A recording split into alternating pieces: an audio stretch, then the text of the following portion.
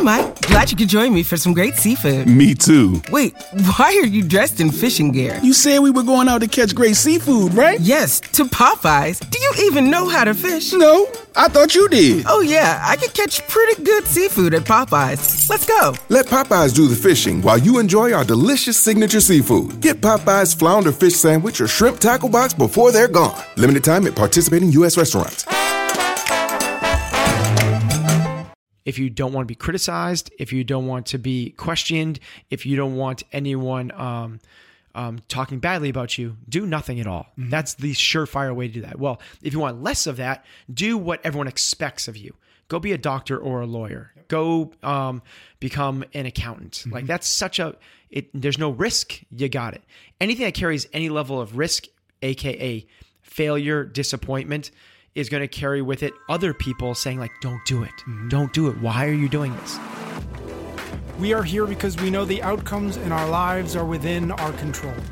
That taking absolute ownership of how we eat, sleep, train, think, and connect with each other is how we'll optimize our health and happiness. That chasing excellence is how we grab hold of what is possible. Our mission is to live on the run, always chasing, never stopping. Hello and welcome back to another episode of Chasing Excellence. How are you, Ben? I'm doing good. Thanks, Patrick. Today we're going to talk to you. We're going to talk to you about a couple things. A couple people reached out to me separately with some questions that I felt like had some similarities enough that I wanted to kind of jam them together and see what we can get out of it. The first person who reached out to me was she was a 17-year-old athlete, CrossFit athlete, takes it very seriously, wants to get to the games sometime in her 20s-ish. Mm-hmm. And one of her questions, and the one that really stuck out to me, was about people looking at her and questioning why she's dedicated to this thing that most people don't understand. I think the way she put it was, how do I deal with people putting me in the crazy CrossFitter box, right? And I think that that's an interesting question in and of itself because she's 17 and because that's always a tough time to feel like you're being singled out for something. And then not a few days later, I got a message from a masters athlete asking roughly the same question. Both of these individuals are really happy with what they're doing. They feel really passionate about it. They're excited about what they're doing, where they're going. But both are dealing with this question of people around them saying, I don't understand why you're dedicating any time to this, right, let alone the amount of time, let alone the passion that you're putting in. So I wanted to present that to you, and just as a place to start, like, is what I'm responding to just this question of how do I deal with the judgment from other people who don't understand me?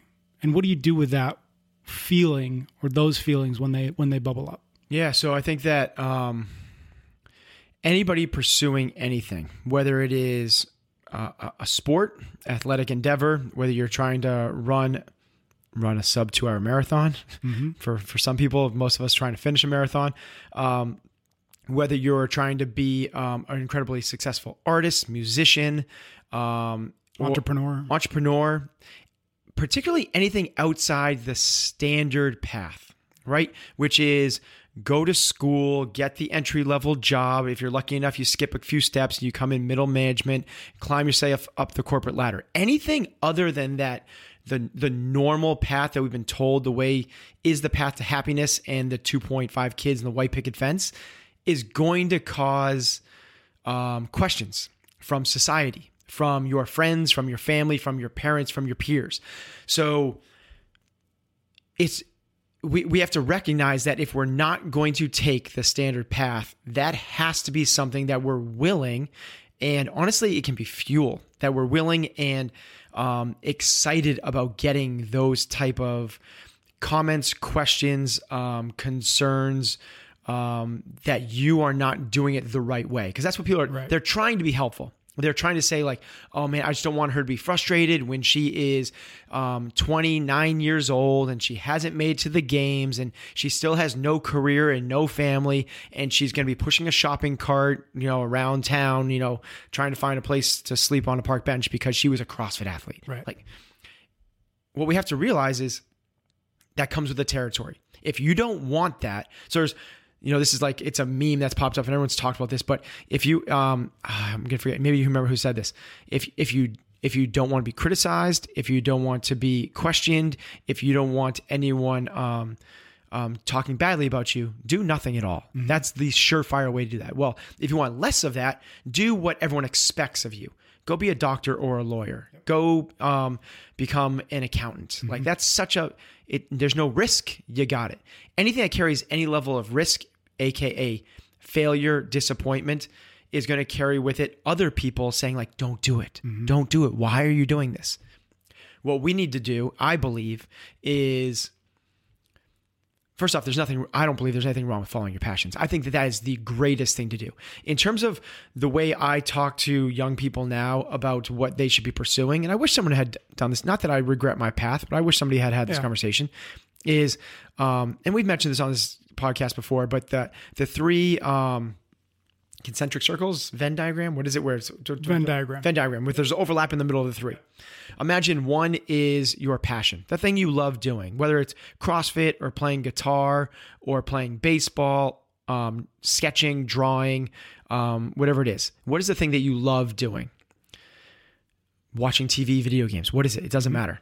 Then from there, the second circle, the second bucket is there opportunity there? Can you actually make a living there? It actually matters. So if you can't make a living with this, you have to survive. You need, there's the Maslow's hierarchy of needs. Am I getting that right? Where it's like you need enough money, actually like money. That's what money to have shelter, food, be able to survive. And honestly, what they found is, this study's from a long time ago, but it's about up to $70,000. After $70,000, that no longer matters. What matters then is hierarchical needs. How important are you? Do people recognize your talents? And their meaning there. Exactly. Yeah. Actually, that's an old report, and depending on where you live in the country, I think it's probably a little bit. It does. It is location. That's an average across the entire country. So call it 85,000 if you're in the Northeast, right? If you're in backwoods Mississippi, maybe it's 55. So from there, like, you have your passion, you have your opportunity. Well, the third thing there is talent. Mm-hmm. Like, are you good at this thing? Like, it matters. So for this 17-year-old girl or this 57-year-old woman or whoever that is, probably not so much for the 57-year-old because they probably already established that. But for someone young starting off their career, and call it 17, call it up to 24 or 25. We have young athletes in my affiliate that are chasing the games. And we have people questioning why they're doing this. They're 25, 26, 7 years old. They've never made it there. They're committing their lives to this, training 8 hours a day, working, coaching 1 or 2 classes a day to try to like crack in to finally be a games athlete. And these people in their 40s, 50s, and 60s look at them, they're like, what the hell? They're wasting their lives. Why are they doing this? Well, first off, what's right for you isn't right for everybody. And while we're taking in this information from everybody else, what you don't want to do is push it all away and say, it's not for me. And what you also don't want to do is go like, they told me to do this, I should do this. It's like anything else. If you're starting a business, starting your career, or I think you should be an open book and try to garner as much information as you possibly can, put it through your own filter of what makes sense to you and what you're pursuing in your life, and then apply it where necessary. The saying was, Henry Ford's, if I listened to my customers, I would have built a faster horse. They don't know. And this is what, in terms of business, in terms of like, the lean start, in terms of the new entrepreneur, I say new in terms of like the information age, not like, people are becoming cobblers back in the 1900s, but people that are starting businesses now, there's a new way to do this, which is, you create a minimal viable product, put out as little as you possibly can, get as much feedback as possible as you possibly can from customers, and then use that information. What you don't want to do is do exactly what they say, because they don't know. They might not know what they want. The technology might not have been created yet. So here's how it relates to that individual. You do what you're doing, but at a minimal viable, like go and start. Let's test this thing out, and then take in all the information that you can from yourself, from people that have been there before and done it, from people that haven't done it and say, you got to go the traditional path. Take all of that stuff in and then iterate and move it and shake it and twist it a little bit to go back. It's, you want the feedback. You want the criticism. You want the questioning, both because it can be useful for you. Somebody might actually have a really good, valid point there. Use it for sure.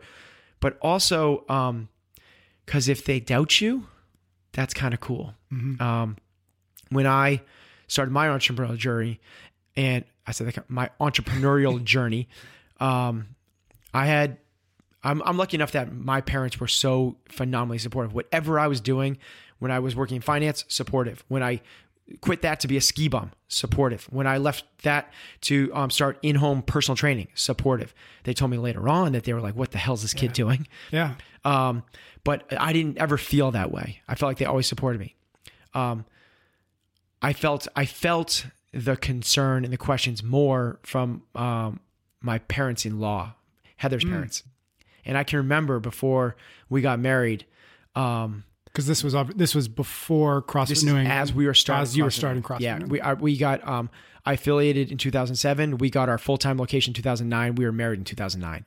So basically, from 2007 to 2009, I'm this kid that is not successful, that is working so hard to basically bring home nothing. Like there is nothing to show for my efforts. And working at something that didn't make any sense at the time. No sense at all. It makes less, like it still doesn't make a ton of sense to a lot of people. Nobody in the world knew what CrossFit was. I get like there was a few thousand people, but in terms of like parents, like they had no idea what the heck we were doing. Why would you ever do this?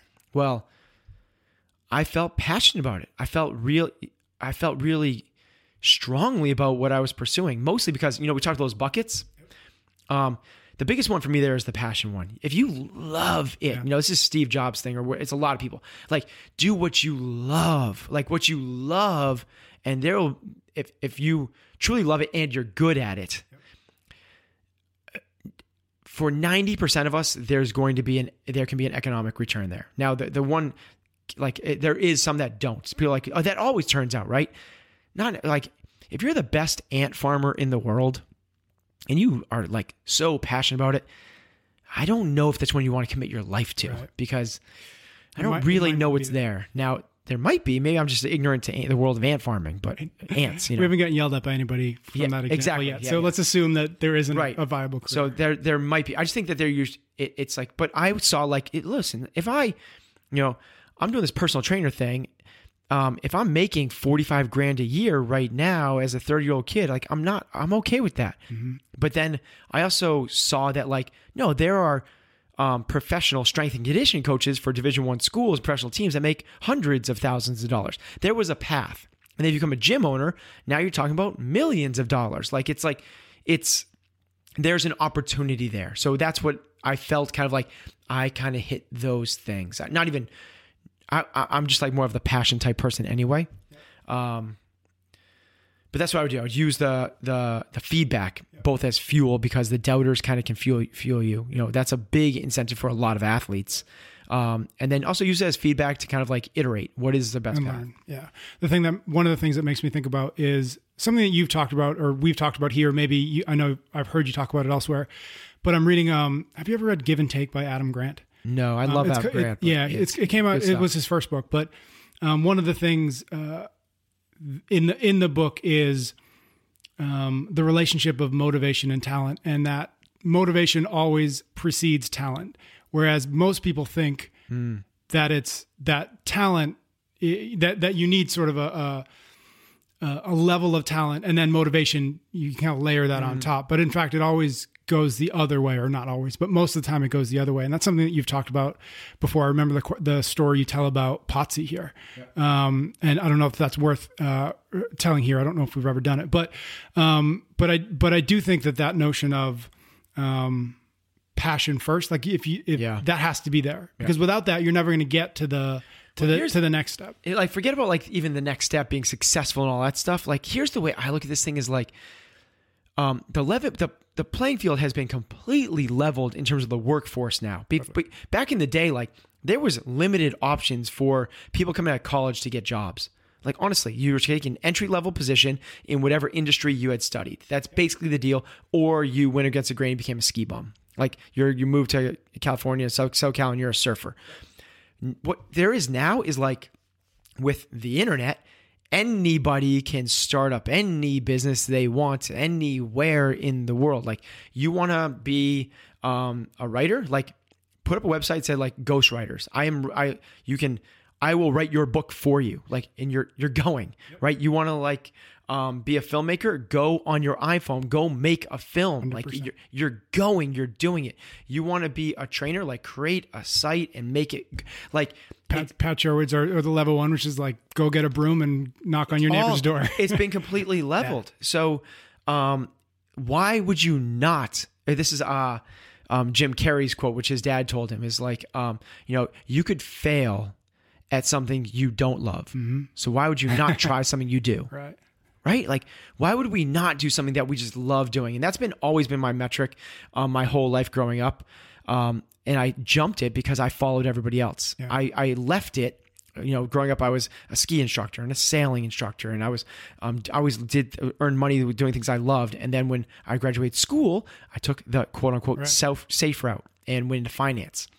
And I hated it. And I needed something like 9/11 to happen to shock me out of my community coma that I've been living in, and say, no, this is not what you're supposed to do as a human being. Leave this thing and go follow a passion. And when I and by the way, I would not have been successful there because I was not passionate about it. When I decided to do this, it was because it's the thing I read about and researched on my free time. It's what I did for fun. And I still do it. And now, talk about blurring the line between work and play, which has been my metric for success always. If you don't know when you're working, you don't know when you're playing, like, dude, your life is enjoyable all the time. Now, I'm not saying happy and fun. I'm saying like fulfilled, like you're doing something you feel purpose and passion behind. Yeah. One of the elements of these questions that we started this conversation with, that I think is interesting and maybe worth pursuing, especially in this context of your three buckets, or the concentric, of the ability to make a living at doing it. Mm-hmm. How do you think about, like, what if this isn't something you make? Yeah. What if this is just a passion? You can call it a hobby. I think hobby maybe has a bit of a negative connotation to some degree, especially as it relates to passion, but there's no reason that this 17-year-old can't be incredibly passionate about this for the next 3 or 4 or 5 years and never make the games, and it's okay, right? And the 57-year-old can never, same position. Like, there's no reason that necessarily, I think, and maybe that's the question, is like, how do you balance knowing when this is a thing I'm doing because I want to make it a living, and this is a thing I'm doing because because when I sit down at night, this is what I think about doing. Yeah, I think it's a great question to ask yourself, and I think it goes back to the Stephen Covey. We got to figure this one out. Stephen I go with Covey, but you be you. Yeah, Stephen Covey, which is begin with the end in mind. Yeah. So if you're going to go through this, okay, but realize the end is not when you make the games or you retire as an athlete. The end is when you're on your deathbed and you're looking back on your life. What are the regrets you're going to have? And now, is it going to be that, man, I really wish I had pursued that athletic career. I really wish I had spent 5 years riding the bus in the minor leagues of the baseball team. I really wish I had, not started a family, that I had pursued that Olympic rowing career, that I didn't give up on my CrossFit career, is that something you're going to wish? Or is it the type of thing where you look back and no one's going to know the answer to this? You're just taking your very best guess. But the only way you're going to get there is this is the power of like solitude and thinking and self-assessment and meditation, is getting yourself to get out of the rat race and the next thing and the next thing and the next urgent thing, and operate on a little bit of a higher level and actually detach yourself from where you are right now and actually think about what is going to matter to me when I am 88 years old and kicking it in the lazy boy, trying to like look back on my life. What then am I going to want to have?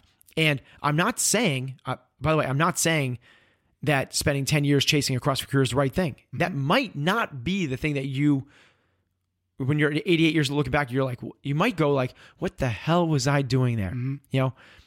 For me, what I believed, because I went full circle, like I did the corporate thing, and then I went like peace, see you later. I moved to Wyoming to live as a ski bum. But what I realized when I was the ski bum was like, this is not fulfillment for me. Right. So much fun in the moment, right? Like living. Good escape. Great escape. Exactly. But an escape doesn't necessarily bring joy. Right. It might bring an adrenaline rush. It might be a dopamine response. It might give you that initial hormonal response that we see as happiness, but it's not enlightened happiness that carries across weeks, months, years. What you do is you look for the next one, and you look for the next one, and we're describing an addict. Right?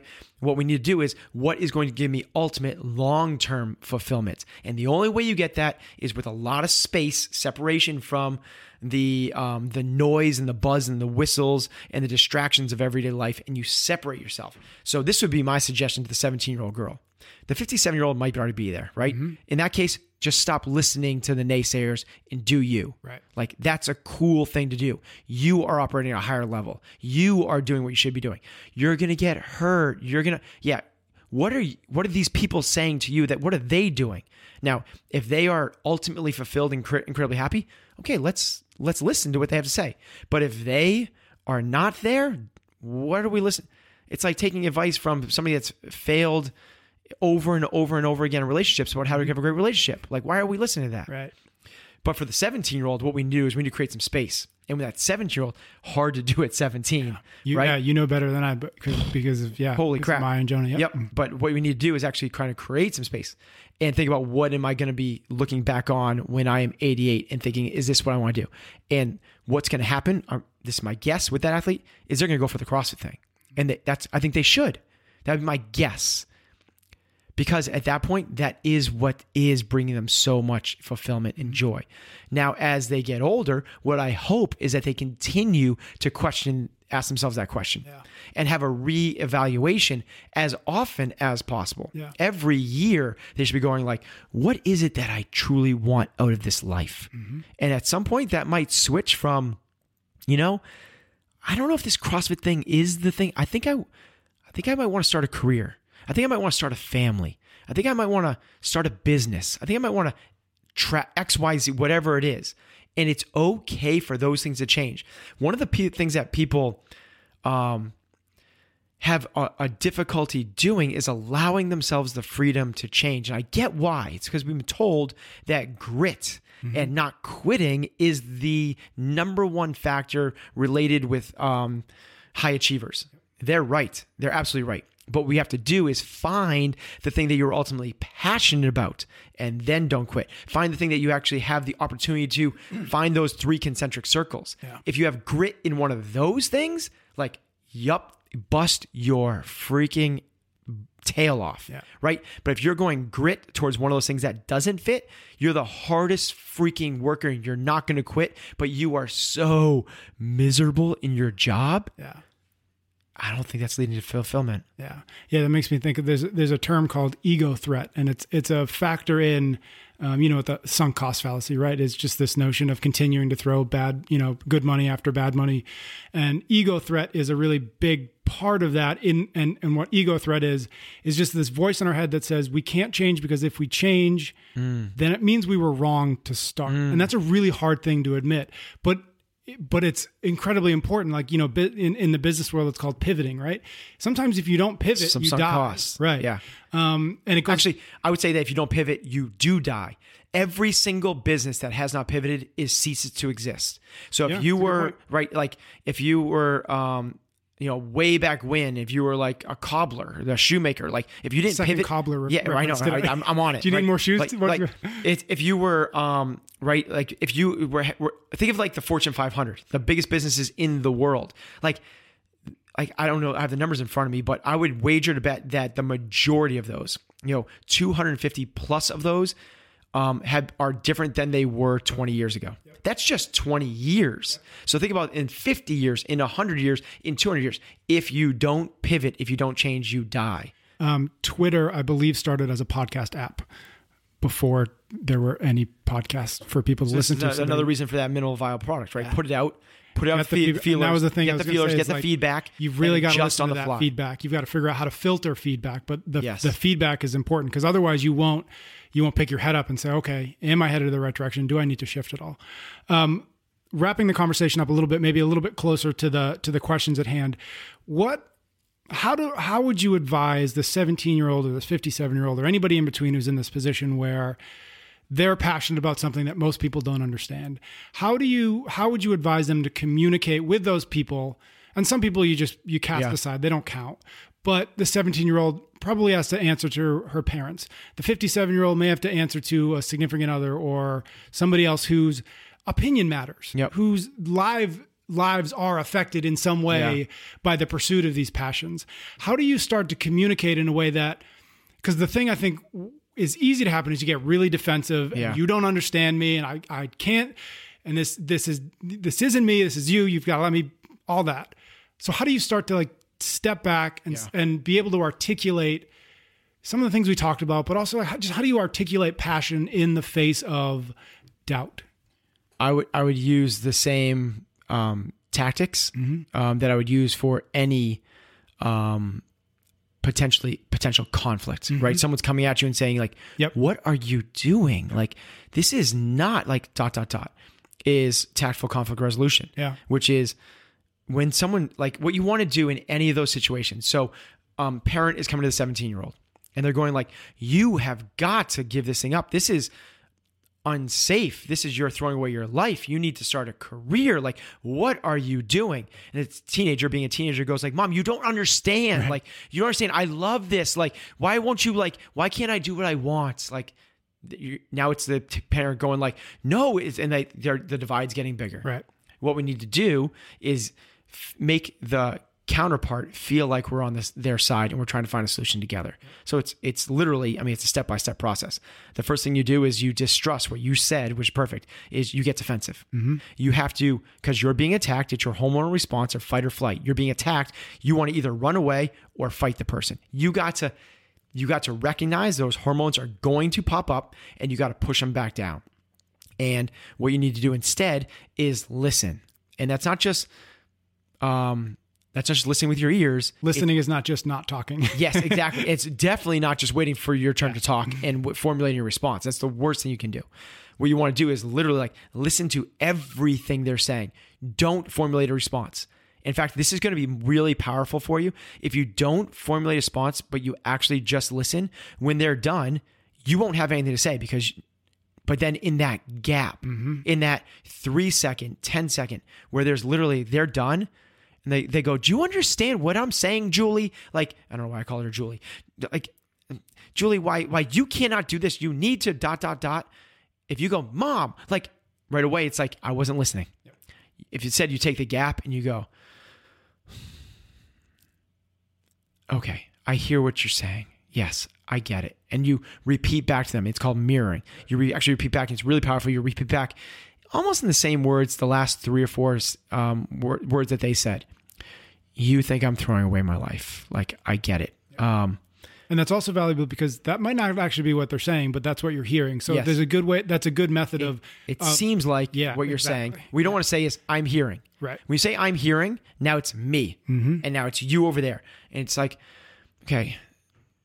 So actually, I would do even something before that. Is when you go pause. Thanks, Mom. Yep. Thanks, Mom. I get it. It seems like you and fill in what they said. So now, like, is this right? Is what I'm hearing correct? You're throwing it back at them. And if they're like, no, it's like, okay, no harm, no foul. It just said it seemed like that's what you're saying. Now we can get on the same page. Oh, it's not? Okay, what would you like? So it's really simple. It's distrust your natural gut instinct. Step 1, don't defend. Step 2, listen sincerely, completely, aggressively, if you want to call it that. Step 3, thank you. Step 4, get on the same page and make sure, and we ask them for, it seems like you think I'm throwing away my life. What would you suggest I do? What do you think I should be doing? And let them give advice. And what people want more than anything else, what they want is not for the vote to go their way. They want the opportunity to vote. They want to be heard. They want to make sure, this is literally what they want. If you're in a boardroom and you have your passionate plea for something, for the way the company's going to go, and you are able to state it emphatically with all your PowerPoint presentations, and you get everything that you could possibly think off your chest, and they go a different direction, you probably don't feel that bad about it. What you do feel bad about is if you don't get any opportunity to say any of that and they go in a different direction, you're like, no. Let them know that you hear and understand them. And then from there, now you have another data point for you to make your own decision through your own filters. Don't necessarily just listen to mom and dad. Don't just necessarily listen to peers or opinions, but don't necessarily discard them either because it's mom or dad or because they're peers or because they're teachers. Take everything in, put it through your own filter mechanism, and then use it to guide your life with the way you see it working out for you best. Fantastic. I think that is a good place to leave it. Thank you to those individuals who sent me those questions. Thank you, Ben. We'll be back next week with another 3x3. See ya. You can get every episode of Chasing Excellence wherever you listen to your podcasts or on YouTube. Until next time, thank you for listening.